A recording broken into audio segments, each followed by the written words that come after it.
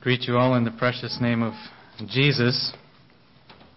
It's certainly a privilege to greet you in His name and to stand in His shadow here as I share with you this morning. I suppose probably many of you preach regularly, and I suspect probably never have you preached a message with this title. And I probably should have been more suspicious when I got the email from Paul. He sent an email asking if I would consider a message at the winter meetings. That's all it said. And immediately my flags went up a little bit. This seems strange. What is the topic? What are we talking about? And he did tell me before I was obligated to give an answer, so I had the opportunity to say no. But I have spent a lot of time trying to dissect this quote. That's where this title comes from. And I trust that as we study the Scriptures together, as we consider the focus of this message that I was given, that we can learn together and that we can be blessed. The title comes from a quote by Vance Havner. I'm not sure if I'm saying his last name right. He was a Baptist minister known for one-liners and memorable sayings. Died somewhere in the later 1900s, I believe. I didn't check that exactly. He said this: "First there's a man, then a movement, then a machine, and then a monument." So I don't know where you determined that title goes in the message, but that's where we're going to endeavor to unpack. He's saying that it begins with a man, with a vision, with inspiration and aggression and passion towards pursuing that vision. I think it was Brother Paul Miller who said earlier this week that a goal gives purpose, and that purpose creates energy. That stuck with me. And that's what he's talking about, a vision, that passion. That man's vision then becomes a movement. We saw that last night as we looked into the book of Nehemiah. Nehemiah had the vision.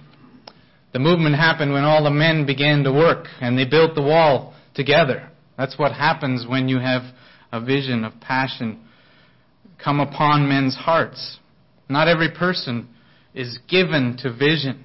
So there are many who will quickly gravitate to a man's vision. Other hands and hearts move with that vision. Then it becomes a machine often. The vision becomes more and more organized, sometimes highly organized, to help sustain itself, to help achieve the initial priorities of the vision. And in that organization, many times there is a coolness that begins to come in. It becomes more and more mechanical, more and more cold, and it becomes a machine. And much of the passion and zeal that began with the vision is lost in the machine. And then, and that machine continues to function without the passion and zeal that was there with the man and the movement, it becomes nothing more than a monument. There's a statue of the man who had the great vision. Martin Luther King comes to mind. The Methodist Church, John Wesley, there was a sweeping movement that began there in the 1800s. It was so powerful and so moving that there was a time where it looked like England would embrace Methodism as their state religion, if I can say it. Today, lots of references to John Wesley, but not so much passion in the Methodist Church. There are many other examples we could give. I believe the intention of the committee is to consider our own vision, possibly even the vision of the fellowship and its ministries. Are we leading in ways that have lasting value? Maybe there's someone here that has the goal of becoming a statue one day, that you want to have a statue of Dwayne Eby resurrected in Cumberland Valley. But I doubt it. I don't think there's anyone here that intends or hopes that they will have a statue of them. So the question we have is, are we building gold, silver, and precious stones, or will our efforts, the energy that God has given us, be wasted when we look back in 50 years? The focus of the message I was given is remaining true to the man so that the movement does not decline into lifeless monument. This morning I'd like to consider, first of all, the man. And we're looking at the man, Jesus Christ, and you're going to have to forgive me. This morning I'm going to refer to him numerous times as a man. But I trust you all understand he's not just a man, okay? Jesus Christ, the man. I want to consider several things about him, and I'm going to just ask you to allow your mind to go with me back and reflect on the things, the stories you know so familiarly from the Scriptures. I'm not going to ask you to turn to many, maybe not any Scriptures. But I want you to think first of all about the man and his power. I don't know how often you really stop and reflect on the power that Jesus displayed while he was here on the earth. I want to begin with the account of the feeding of the 5,000. And it was at the end of the day, and Jesus had many people with him. They had come out to hear from him and to hear his message. And it was the end of the day, and the people were hungry. And the disciples said, Jesus, you got to send these people back so they can get some food. And Jesus said, they need not depart. Give ye them to eat. The disciples, I can just see their wheels spinning. Oh, where? You know how much money it would take? Where are we going to go to get enough bread to feed these people? This tells us there was 5,000 men plus women and children. And he said, and this has always fascinated me, the disciples come back to Jesus and they say, we have these 5 loaves and 2 fish. Why did they even do that? It was obvious that was not anywhere near enough, even to feed just the disciples. But they brought it to Jesus, and Jesus says, he commanded the multitude to sit down. He took the 5 loaves and the 2 fishes and looked up to heaven and he blessed the food they had. And it says he gave to the disciples and the disciples to the multitudes. Now my imagination tends to wander a little bit, and I'm trying to imagine how that would have been. When Jesus took those 5 loaves and gave them to 12 disciples, what happened? He just kept giving, and there was always another loaf in his hand.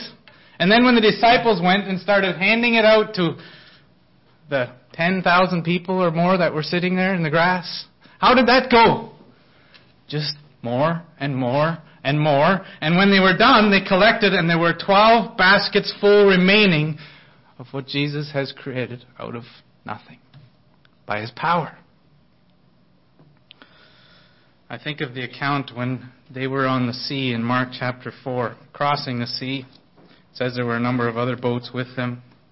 And a storm came up. It says there was a mighty wind. It doesn't say that there was rain, but I imagine it was raining as well. And the account has always fascinated me because I've been on the water several times. I know what it's like to see big waves on the water. And Jesus was sleeping in the back of the boat, and the disciples were desperately battling the storm to get across the Sea of Galilee. And finally, in desperation, they were feeling like they're about to die, so they wake Jesus up in the back of the boat and say, Master, don't you care that we're about to die? And Jesus stands up. He looks around. He says, peace, be still. Now think about what happened in that moment. It says there was a great calm. If you've ever been on rough water, you know that it doesn't just become calm in a second. Even if the wind stops.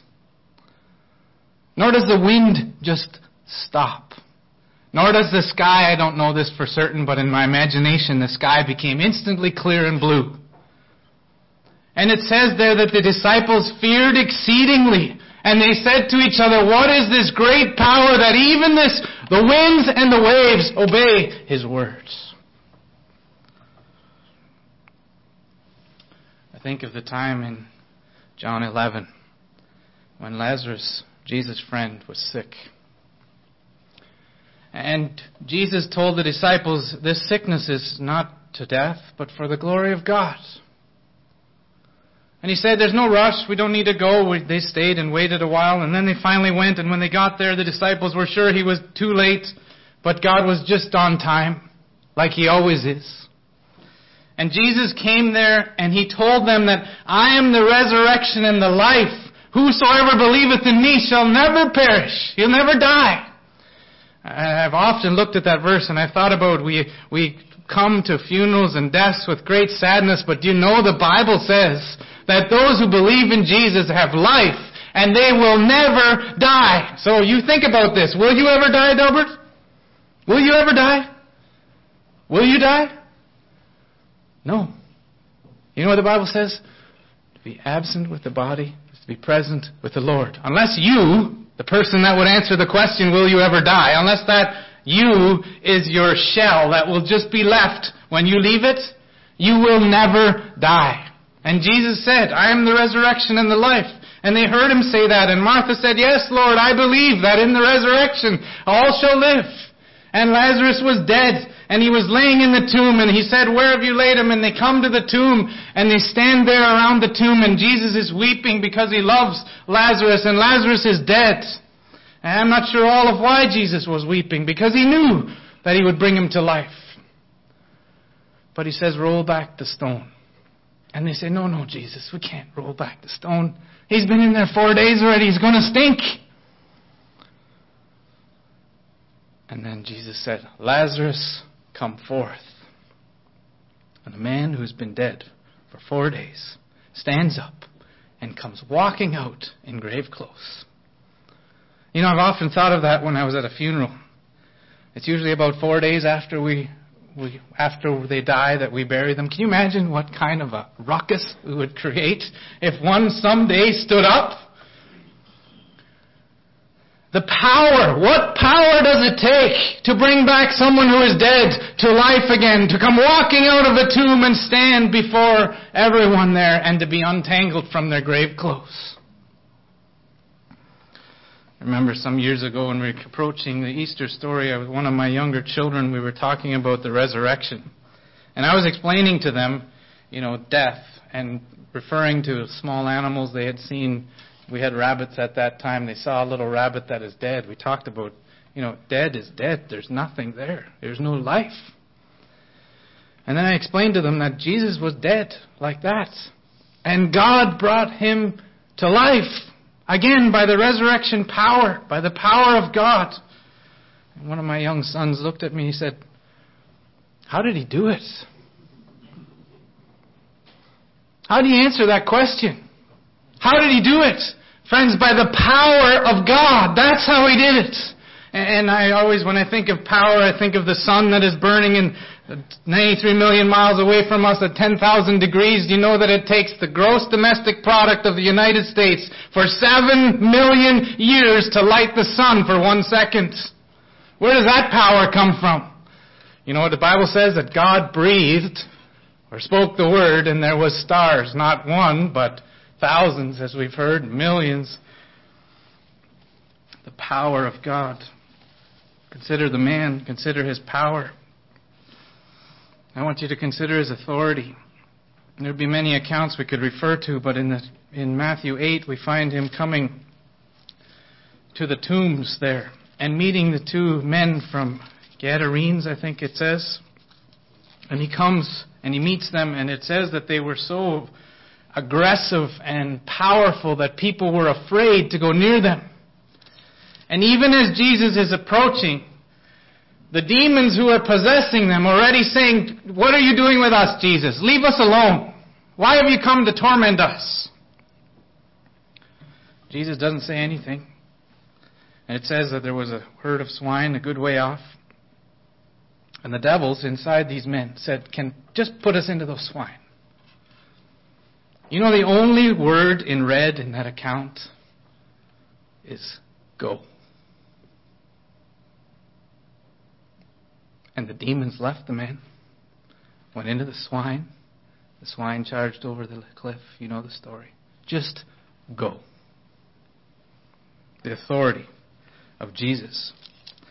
In chapter 9, we see, you may want to turn to this one because it's a little more in depth here as we look at what he says. In Matthew chapter 9, Jesus sees a man brought to him sick of a palsy. He's brought on a bed. He's laid before Jesus, laid at his feet. Palsy means he was paralyzed. Jesus said, Son, be of good cheer, thy sins be forgiven thee. Well, immediately the Pharisees and the scribes and so the religious leaders around them said, whoa, wait a minute. No man can forgive sins. What is Jesus saying? He's blaspheming. He just said that he forgave this man his sins. Jesus, knowing their hearts, he says in verse 5, whether is easier to say, thy sins be forgiven thee, or to say, arise and walk. You think about that. Which is easier? Paralyzed man, been paralyzed for a long time. Or to forgive sins. Which one's easier? You know, only God can do both of those things. And you know what Jesus said? And this is the part that I just love. He says, so that you know that the Son of Man has the authority, the power to forgive sins on the earth. He looks at this paralyzed man and he says, rise up and walk. And he didn't need therapy. He didn't need sessions. He didn't need anything. He got up, picked up his bed, and walked out. Why? So that we would know that Jesus has authority to forgive sins. I want you to consider his wisdom. Turn over to Matthew 22. There'd be many accounts we could look at to display the wisdom of Jesus. I've just picked a few. As we consider the man, when he had an interaction here with the Pharisees, they brought a coin to him, tempting him. They thought they can catch him because, you know, they were under Roman authority, and yet the Jews taught that you shouldn't pay taxes, or you didn't need to pay taxes. The question was, what thinkest thou, verse 17, is it lawful to give tribute or taxes unto Caesar or not? And Jesus answers, why tempt ye me, you hypocrites? Show me the tribute money. Then he takes the coin and he holds it up and says unto them in verse 20, whose is this image and superscription? The coin, probably similar to ours, bore the image of Caesar and an inscription about Caesar. And they said, it's Caesar's. Then said he unto them, and here's the wisdom, render therefore unto Caesar the things that are Caesar's, and unto God the things that are God's. You know what he's saying? Take that logic backwards. He says the things that are God's, give to God. Who bears the image of God and the inscription of God? Do you? When was the last time you looked in the mirror? What did you see? The image of God. You bear the image of God. And what is Jesus saying in his wisdom? He's saying, give to the world's kingdom.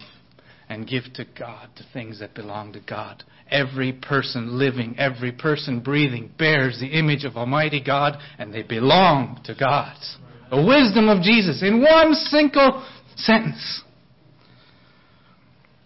Later in this chapter we see him interacting again with the Pharisees, and they ask him, which is the greatest commandment, in verse 36. And they had about 616 laws, give or take, maybe one or two, is what I understand.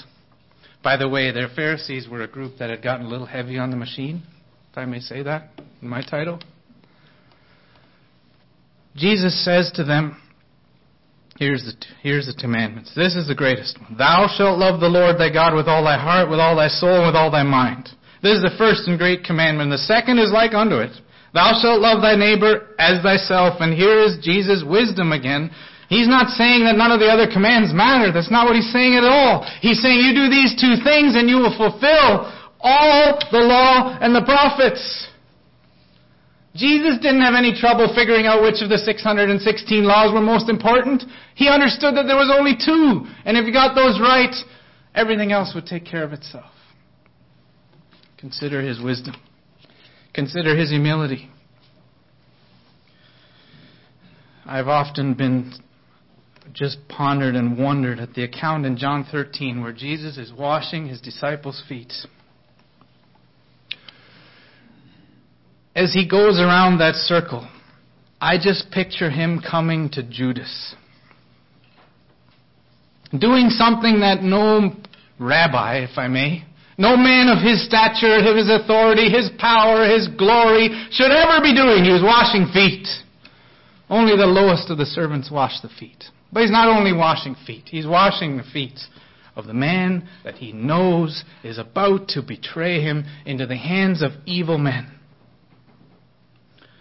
I couldn't see it with my eyes, but in my mind's eye I see it, and I see a glorious king bowing before a man that he created, who bore his image, who he knew was about to betray him, and he had to let him betray him because Judas had the power of choice.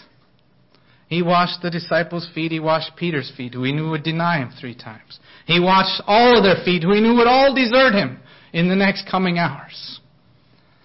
His humility. I thought about Gethsemane. Jesus wrestling with the cross that he was about to face and bear. Begging the Father to find a different way to bring salvation to humanity. And he comes to the place where he says in humility, not my will, but thine be done. I thought about his time on the cross.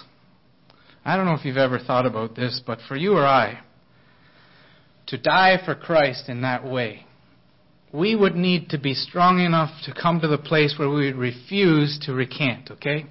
But there would come a moment then where we would be beyond our will, if you know what I mean. We would be held by the nails. We would be held by the soldiers. We would be captive to the decision we had made. Jesus was never captive on the cross. Never. And do you ever stop and think about the complete, total surrender and humility that he displayed, not going onto the cross, but staying on the cross in the desperate pain and separation from his Father, however that all was? It says that Jesus humbled himself and became obedient unto the death of the cross. That doesn't mean he surrendered himself to be nailed to the cross. He surrendered himself second by second by second through the agony and torture of that death. Because at any moment, he could have called 10,000 angels. And in fact, they were taunting him, if you're the Christ, come down from the cross. You know how easy it would have been for Jesus to come down from the cross? His humility. We're coming into the Christmas season. And I've often thought about, or tried to think about, what is it like to step from the Trinity, the creator of the world that created the, 93 billion miles across a universe? No, light years. That's a little different, isn't it?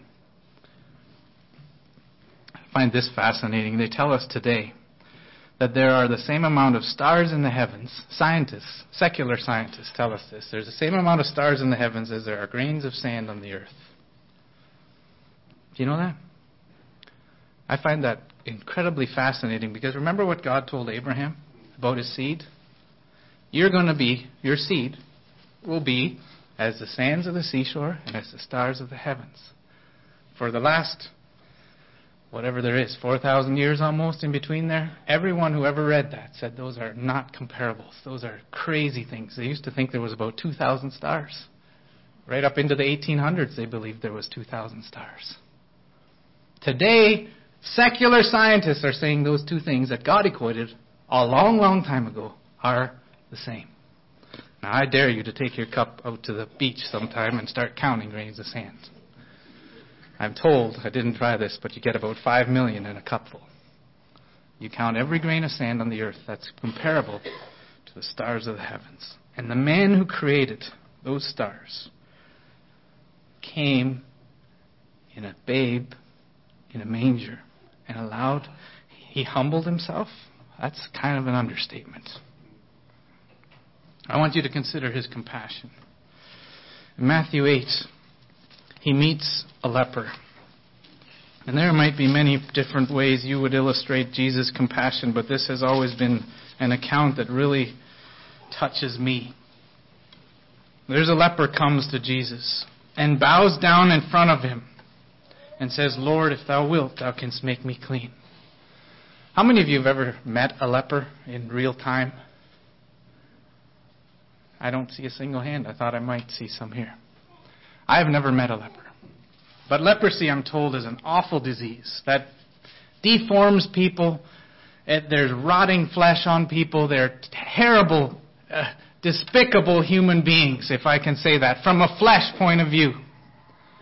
and they get this lion-like face. They are deformed and disfigured, and they get this deep, raspy voice, and they stink, they look awful, they smell awful, everything about them is awful. And this man comes before Jesus and kneels down before him and says, Lord, if thou wilt, you can make me clean. And everything in our flesh would revolt from that person. And look at what it says. Jesus put forth his hand and touched him. Probably hadn't been touched in years. The compassion of Jesus Christ, the man. I think of the man on the cross beside Jesus as he was going through his torments. One reviled him, made fun of him. One said, we deserve to be here, but this man has done nothing wrong. And Jesus, in his love and compassion, even in that torture of the moment, says, today you're going to be with me in paradise. The most powerful illustration to me of Jesus' compassion is also from the cross. When Jesus looks at the men who condemned him, the men who nailed him to the cross, the men who put him there on the cross, and he says, Father, forgive them, for they don't know what they're doing. And Jesus meant it.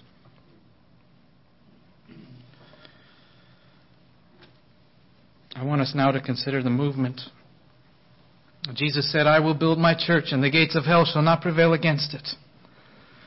He said, but ye shall receive power after the Holy Ghost is come upon you, and ye shall be witnesses unto me both in Jerusalem and all Judea and in Samaria and to the uttermost part of the earth. Excuse me.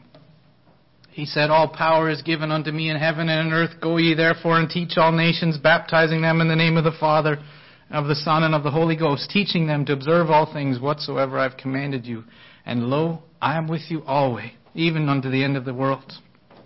You see, the man went away, but he returned to indwell the believer, the Christian. Jesus said, if a man love me, he will keep my words, and my Father will love him, and we, Jesus and the Father, will come unto him and make our abode with him.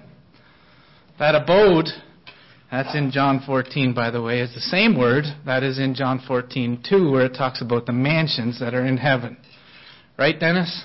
I don't know where Dennis is, but I learned that here at Maranatha Bible School in the teacher's study, in a devotional that he shared. Thank you, brother. Jesus Christ came back in the presence of the Spirit to indwell the believer, and Jesus didn't start a movement, friends. It's not like the quote in this sense. Jesus didn't start a movement. Jesus is the movement because he came back and he is indwelling the believer. And he says in John 15, without me you can do what? Nothing. With the power of Jesus Christ, all things are possible, right? That's what the Bible says. I want to consider for a moment the church now, the movement. I want to think about her message. Now I got to go quickly here. I want to think about the message of the church. The message of salvation. Jesus, God, is not willing that any should perish, but that all would come to repentance. And Jesus intends to use the church as the only way that he's using today to get that message out. The message of salvation. The message that a broken, sinful, terrible, wretched human being can be brought in a place of justification and reconciliation to a perfect, holy God. As an unbelievable message, a powerful message. It's the message of the church. It's the message of broken surrender, that repentance and continual cross-bearing, that by those things we can be freed from the power of self and the world and the devil, and we can live a victorious Christian life. Are we still preaching that message? Do we still preach the cross? Do we still preach that it requires a daily death to self in order to experience the power of God? I think about the church's goals, her goals. I think of the goals that we find in John 17 from Jesus' prayer. He desperately prays that they would be unified, that they would be one as the Father and I are one. He wanted to see unity in the church. He prays for their sanctification. He wanted them to be cleansed and set apart and different from the world. I think of the goals that we see in Acts chapter 2, where it says that the apostles, they continued in the apostles' doctrine. There was purity in doctrine. There was fellowship. There was communion. And there was prayer. These are the goals of the church. I think of the goals given in Ephesians 4. I see two of them there in Ephesians 4. It says, the perfecting of the saints and the work of the ministry. The perfecting of the saints is the internal work of the church of Christ, that we are making every disciple perfect in the presence of God. Not that they're without failure, not because they never can fall. That's not what it means. But it means that they will be fully equipped. In other words, they will know how to respond to every situation in their life that they will face to the glory of God. That they will respond in a Christ-like way. It's our responsibility as a church to teach our people how to do that. Are we doing it? Are we teaching our young people how to live a pure life? In this perverse generation. The second goal listed there is the work of reconciliation. The work of the ministry, it says. If you study that through, you'll find it is the ministry of reconciliation. Bringing people inside and outside the church to a place of reconciliation with a holy God. I believe there's significance to the order of those two priorities given there in Ephesians 5. And we get running out there trying to win the people with the message of reconciliation, but there's not been any perfecting happen in the saint. It's not going to make any sense to anyone. You know why?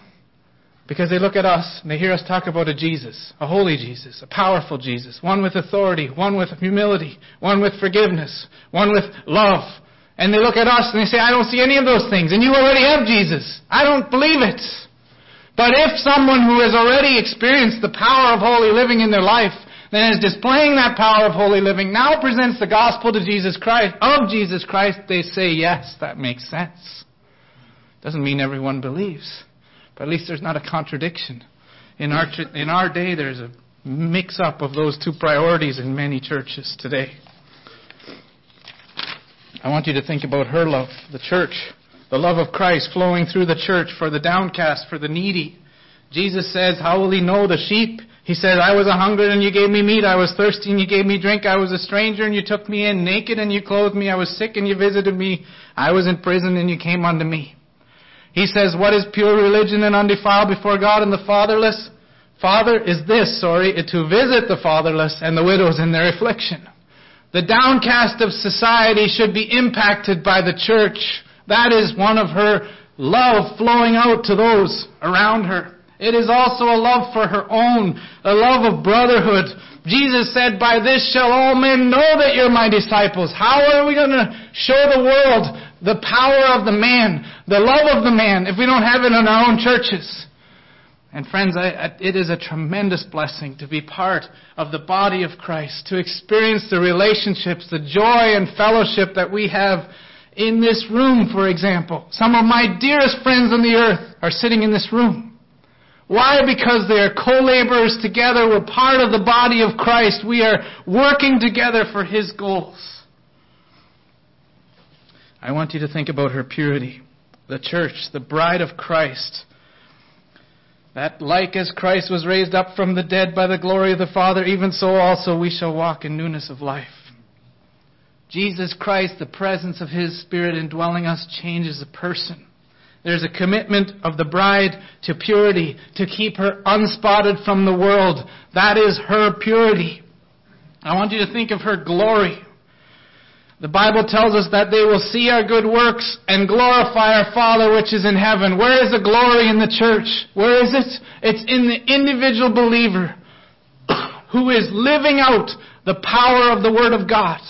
And I look around me and I see that happening, and I'm so thankful and grateful. I get to serve in the Church of Jesus Christ in the shadows of men who have gone on before, the great cloud of witnesses, and some of them sitting here. I look over this audience, I see men who've had tremendous impact on my personal life, on my understanding of Scripture, and on who I am today. I think of the brethren I have back home in our congregation and opportunities to serve for them and with them. I think of a couple sisters back home that just illustrate to me the power of God in a life. I can think of one lady who is facing tremendous health challenges right now. She's hardly able to walk. Her muscles are breaking down. Her speech is now becoming slurred. Her husband, is schizophrenia. She has gone through a lot. She's lost a couple children, and yet she continues to smile day after day for God's glory. Because why? Because Jesus is living in her. That's why. I think of another older sister that I see every Sunday morning. She's always smiling, but she can hardly walk. She needs a walker to move. She's, in her 80s now probably. Every single time I see her, she's smiling. I've never heard her complain about anything. She's not speaking in tongues or casting out demons or working miracles, but friends, she's showing me the power, the glory of the church. Friends, this is the movement. The man living in us by the power of the Spirit. I want to consider the machine. Machine definition from the dictionary is an artificial work, simple or complicated, that serves to apply or regulate moving power or to produce motion so as to save time or force. Now, I don't know if you can connect a machine very well to what the church is doing. That word seems kind of hard for me to fit, at first at least. Let me give you an example. When we recognize the need of visitation for Sini as an example, what happened? We established actually, it was already established, but we gave the Mission Extension Committee the task of organizing that visitation. Now, if I can go back to the machine definition, it could have been necessary to regulate moving power.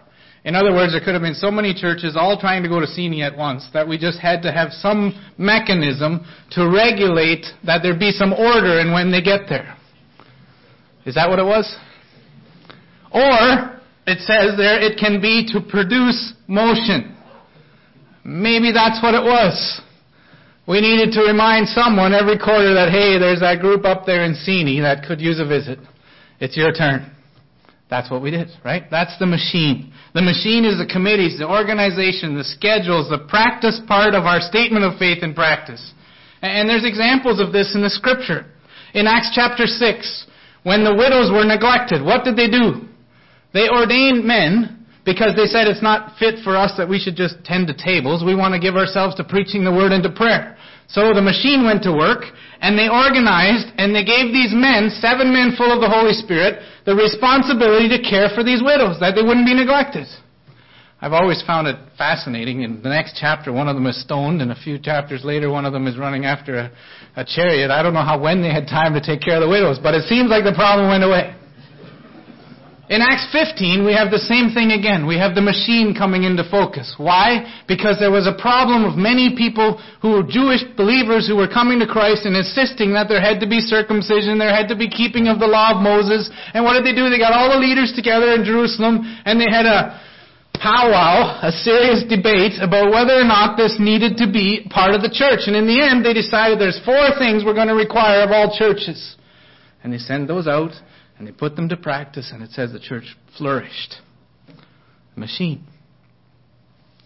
I think we all understand that this is necessary, that organization and structure and discipline and so on are a necessary part of the movement, the Church of Jesus Christ. Now I want to consider the monument. Before I do, I want to be absolutely clear here. Jesus Christ will never be a monument. Okay? Jesus Christ is the King of Kings and Lord of Lords, and He always will be, no matter what Midwest Fellowship does, no matter what Maranatha Bible School does, no matter what Deeper Life Ministries does, or anyone else in this room does. Jesus Christ will still be Lord of Lords. He will never degrade, if I can say it that way, to a monument. Nor will the church ever become a monument. The Church of Jesus Christ will live on. Jesus Christ will have a bride. Whether or not we are a part of it, that is the only thing in question. Jesus Christ will never be a monument. The movement, the church, will never be a monument. But I want you to think about what a monument is. A couple things. First of all, it's lifeless. There's absolutely no movement in a monument. Secondly, it's all the same. There's absolute uniformity in a monument. And thirdly, it's cold, heartless, lacking of any passion, any drive, any desire. That's what a monument is. Now, is it possible? Can we become nothing but a monument? It seems incredulous almost to think about. God sent His Son, Jesus, the man we just talked about, with all His power and authority and glory and majesty and all that He is, to come and die on the cross so that we could be free from our sins. And then He came back in the presence of the Holy Spirit to indwell us. It seems almost impossible. How could it ever happen that we would become nothing but a monument? He's given to us His Spirit. He's filled us with His grace. The Bible tells us that we are, every man received the gift. All of you who received the gift of the grace of God, and we're all called to be stewards of that grace of God. But friends, I would tell you today that it is possible for us, not Jesus, not the movement, but for us to become a monument. And I want to think back to this thing of the machine. And I believe that it's in this place where we lose out, in the mechanism. You see, in the man and the movement is great energy and passion and warmth. I saw many of your eyes, just like my eyes, tearing up when we think about what Jesus has done, who Jesus is, what the church is. I love thy kingdom, Lord. There is great passion. But in the machinery, there can be a coolness. It's just rather cold sometimes. For example, in our church, in our home congregation, the visitation of the elderly, we recognize it as an important thing. Elderly often feel neglected, especially those that can't get out anymore or are stuck in a nursing home somewhere. And we've tried numerous times to put the machine into practice, get it busy, make a schedule that everyone is going to take a turn to go visit the elderly. Well, how effective is that? You know what happens? Every time it falls apart. Why? Because it's the machine. It's the machine trying to move this. I would say it this way, that when the machine is needed, it reveals a weakness in connection to the man and the movement. Now understand, I'm not saying that there's no connection. I'm not saying that. I'm not saying that there's no place for the machine. But I want you to understand this morning, is it still morning? Almost. That if we need the machine to maintain what we're doing, it reveals a weakness in our connection to the man and the movement. If you think back to what happened in Acts 6, and maybe I'm going too far with this, there was a need of the widows. Not all the widows, though. You remember which widows it was? Just the Greek widows. Why was that? There wasn't enough people in the church to meet the needs of the Greek widows? Is that why it was? No, there was thousands in the church already. You know why it was? I think it was because there was a little prejudice, for one. And secondly, there was a neglect. Did Jesus care about the widows? Did the movement have concern for the widows? Yes. But you know what had to happen? The machine had to step in and meet the need because of the weakness. I think you could say the same thing about what happened in Acts 15. I want you to think about our standards in our churches. And friends, be careful how I say this, because I don't want to come across in any way that I'm suggesting that we don't need standards in our churches. And if you know me at all, you know that's not true. But I'm going to say further that if we need our standards to tell a young lady, for example, that her clothes are too tight, if we need our standards to keep our young men's haircuts in line, if we need our standards to do all those things, you know what it reveals? A weakness in the connection to the man and the movement. Because if you understand who Jesus Christ is and what His priorities are in the world, you don't have to understand a written church document about modesty. Okay? Are you with me? Does that make sense? Amen. I want to just think about a few other things here. I don't want to find fault because I've said the same thing. But in the business meeting, when we were talking about the expansion of Maranatha Bible School and $175,000 that is needed, someone made the comment that we should just send bills to all the churches. I did the math. It'd be about $5,500 per church. We could do that. You know what that is? That's a machine. You know how much more powerful it is if God's people see the need, the priority, and out of free will and out of desire and love for the movement of the church and the movement of the Bible school, reach into their back pockets and dig out some money and give it. You know how much more powerful that is? Yeah. Again, I'm not saying it would be wrong to send bills. I'm just saying understand that when we need to implement the machine, it indicates a weakness. We could also, maybe not at this level, but at least in our local church levels, we could require that every young person between the age of 16 and 20 at some point must spend at least 1 year, 1 term, 6 weeks at Maranatha Bible School. We could do that. I don't know that there'd be anything wrong with that, really. It would be good for them, wouldn't it? It'd be good if a lot more of them came. We might have to come up with a different mechanism to manage them here, Dennis. I agree with what you said this morning. I've been principal here, so I know how that goes. But it'd be good for them.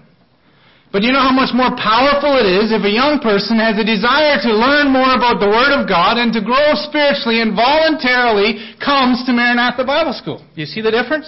One is the passion that comes from connection to the man in the movement. The other is the machine.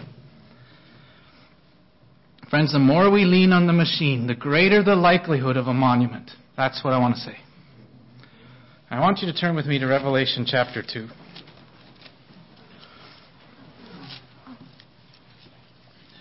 We have a church here.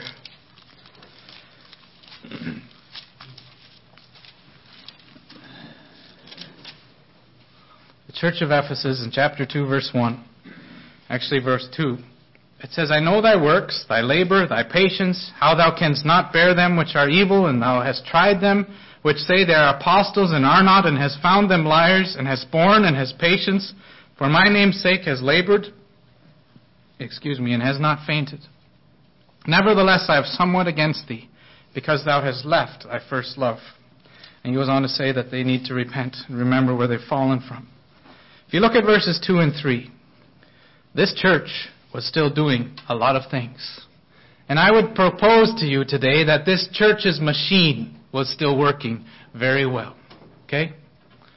Might even have fit in here pretty well. I don't want to go too far with that, but think about it. Jesus said, I've got something against you. This machine, functioning effectively, without the love for Jesus Christ, is in a desperate need of repentance. If we're going to focus and maintain, and only maintain, and we're going to keep this machine bubbling and chugging along over here, we're going to become a monument, because this church was on its way to becoming a monument. And I think history actually reveals that that's exactly what happened in the church of Ephesus. Was the machine functioning? Yes, it was. It was on its way, though, to becoming a monument because the machine had lost connection to the love for the man. I want to give you 3 points quickly, how to avoid that we become a monument. And I hope I've been clear enough now that separation happens when we move away from the man in the movement. The man in the movement, never going to become a monument. But we can drift away, and I'm suggesting it happens in the machine phase, where we become nothing but a monument. Now, how do we avoid it? None of us want to be a monument. And this is going to seem pretty simple to you, but I believe it's still absolutely true. We see here in Revelation 2, the first thing, we must love the Lord our God with all our heart, soul, strength, and mind. If what we're doing, brethren, no matter how good it's doing, what we're doing is, if we're not motivated by a love for Jesus Christ, then it's going to ultimately be meaningless. We must be motivated. Everything we do must be motivated by the love we have for the man that we talked about earlier. If it isn't that way, then we're on our way to becoming a monument. Secondly, we must have a strong emphasis on the Word. You see, the only authority that we have is the Word of God. And much could be said about this, and I don't have time. But the Word of God, the power of God, the instructions from God, the fellowship with Jesus Christ can't be any closer than it is when I'm holding my Bible. Because He is the Word.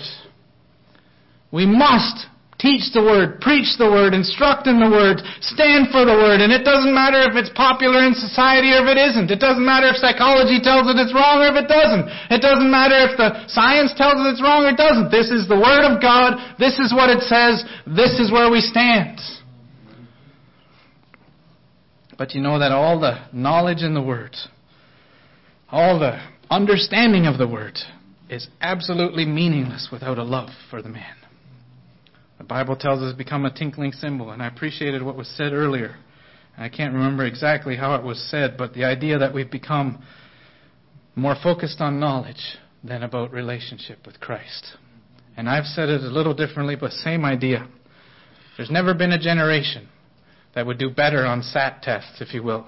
If we just did general testing across our fellowship, in understanding biblical doctrines and understanding intellectually. If you gave them a Bible test, is what I'm saying. Every 20-year-old would get a test. If you compared the results of that test to 50 years ago, what 20-year-olds would have known about the Scriptures, I feel strongly that we would do better today on the tests. Same for 30-year-olds, 40-year-olds, whatever you like. But you know what we have less of? A lot less of? Holy living. Why is that? The Bible speaks of a deception of knowing that makes us feel like we are doing. Just because I know something doesn't mean I'm doing it. And if we're not doing it, the knowing is rather irrelevant. So the third point, and what I believe is maybe the hardest to maintain, is the practicing of the Word. The practicing, the daily living out of the doctrines and teachings of Jesus Christ, the man who began the movement. If we're not living out, we can say all we want that non-resistance is something we believe, but if we're not living out in shoe leather and daily living non-resistance, not only in wartime but in peace times, then it doesn't mean anything. Same with nonconformity. If we can say all we want how the church is going to be separate and it needs to be pure and la-da-da-da-da, but we're drinking at the cisterns of the world, it doesn't mean a thing. We need to be practicing the Word of God.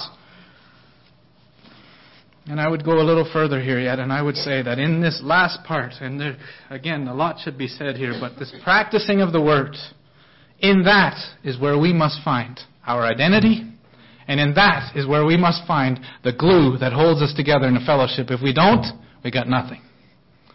Because I tell you that there is a lot of churches that would say they love Jesus, and there's a lot of churches that say they preach the Word of God. But how many are there that are practicing the Word of God?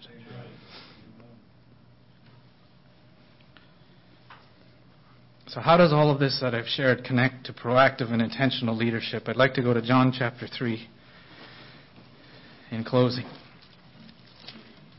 It's a scary thing to say because I should get done soon now, right?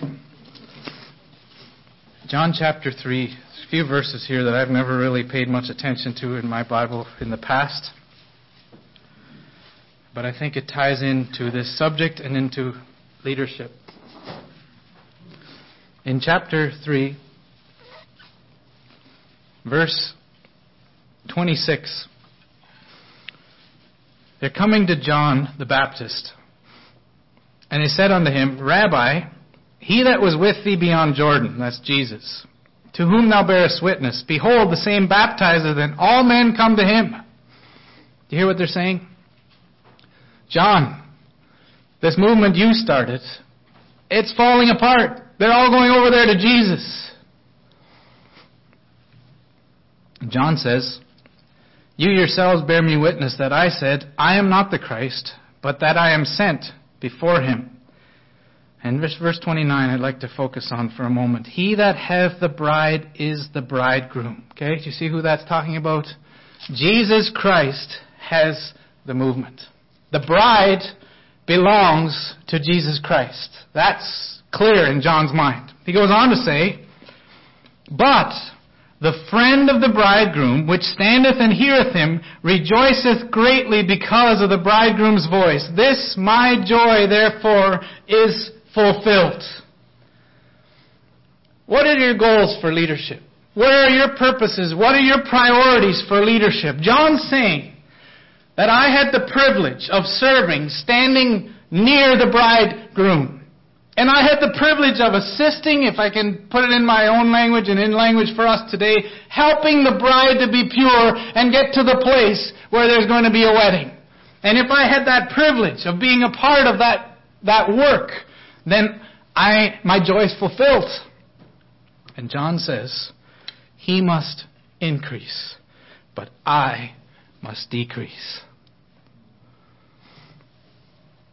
Friends, you know why many people, many movements move to a monument? It's because the movement gets connected to a man, an earthly man.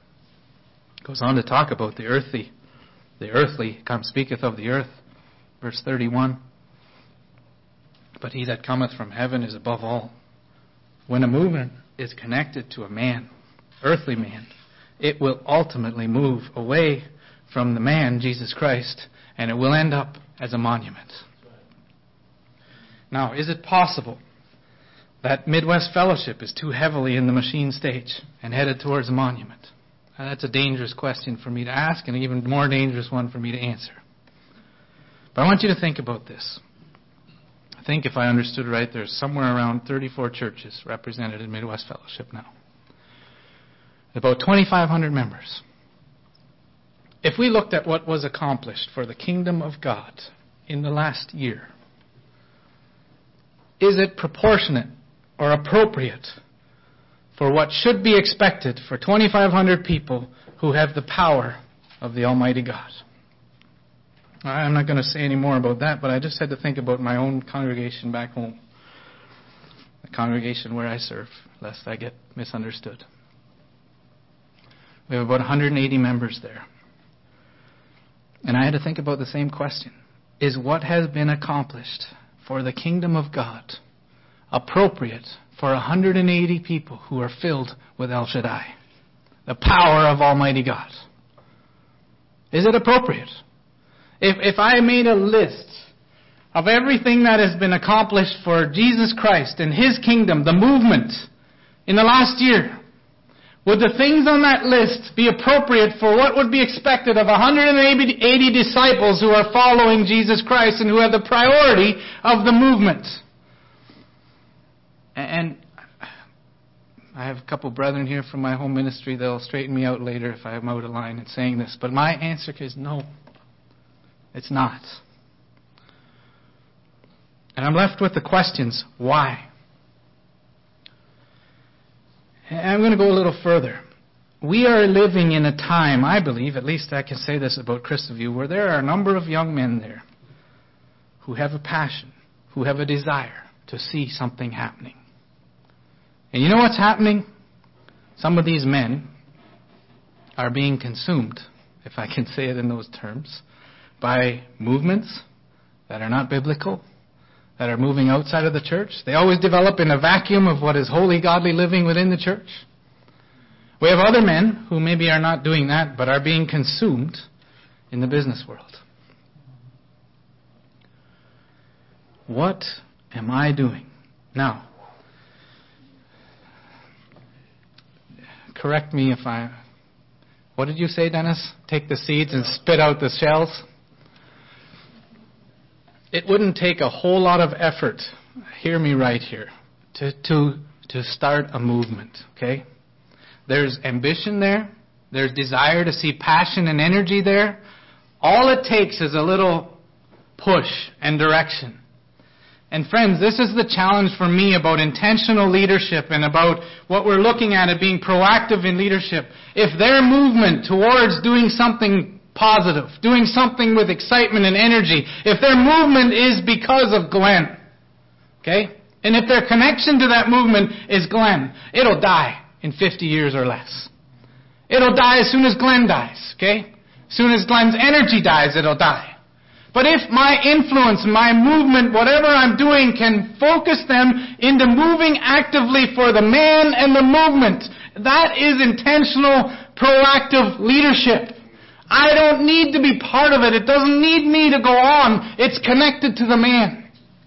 And whenever I serve here at Maranatha Bible School, I always pray, and I tell students sometimes, I don't want you to go home talking about what you learned from Glenn. That's baloney. It's useless. if you go home saying what you learned from God, from your time here in His Word, and you've been changed because of that, then that can be powerful and useful. If our leadership stops the movement here, if I can say it that way, at us, and it's connected to us, it's going to become a monument. And if it doesn't connect us to the power of the man and the movement, then it's going to die out. And where are we at in the fellowship? I think about that, and I was really struck as our brother shared in the bishop's meeting. Ray Sham shared a list of men who he remembers being here. And I asked him for that list because it struck me as I was sitting there listening to the list. About 5 of the 12 that he listed, I don't think I've ever met. I don't recall ever meeting. Another group of them that I know I've met, but I've never had any kind of meaningful conversation with them. I might have said hello.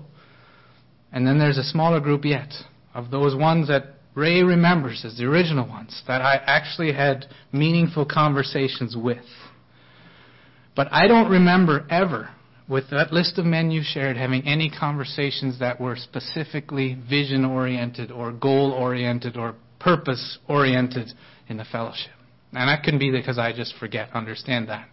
What is my point? My point is that in every generation, we must grab a hold of a vision that connects us to the man and the movement.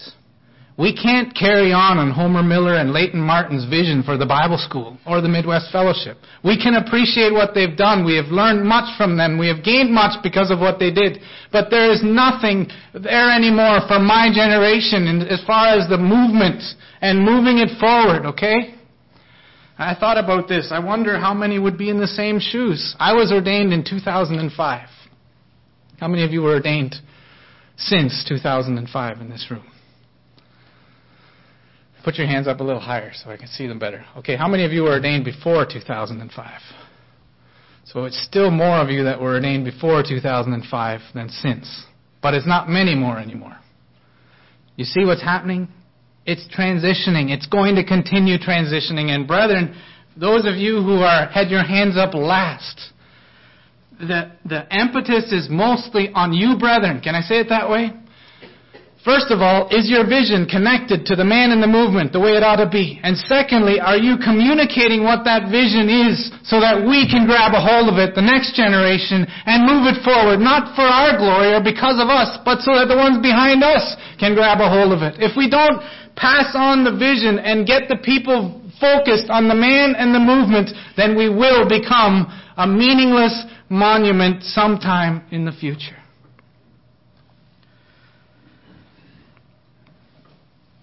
You see, when the movement and the man is in focus, then my leadership is simply a transitional goal. And when my time is up, I can let go. But if it's my mission and it's my focus, I got to make sure everybody does it just right. And I just can't let go because no one else is ever going to do it just right. Brethren, I need to quit. There may be more things that could be said. Maybe too many have been said. May our efforts be passionate and pure for the man who is the movement. God bless you.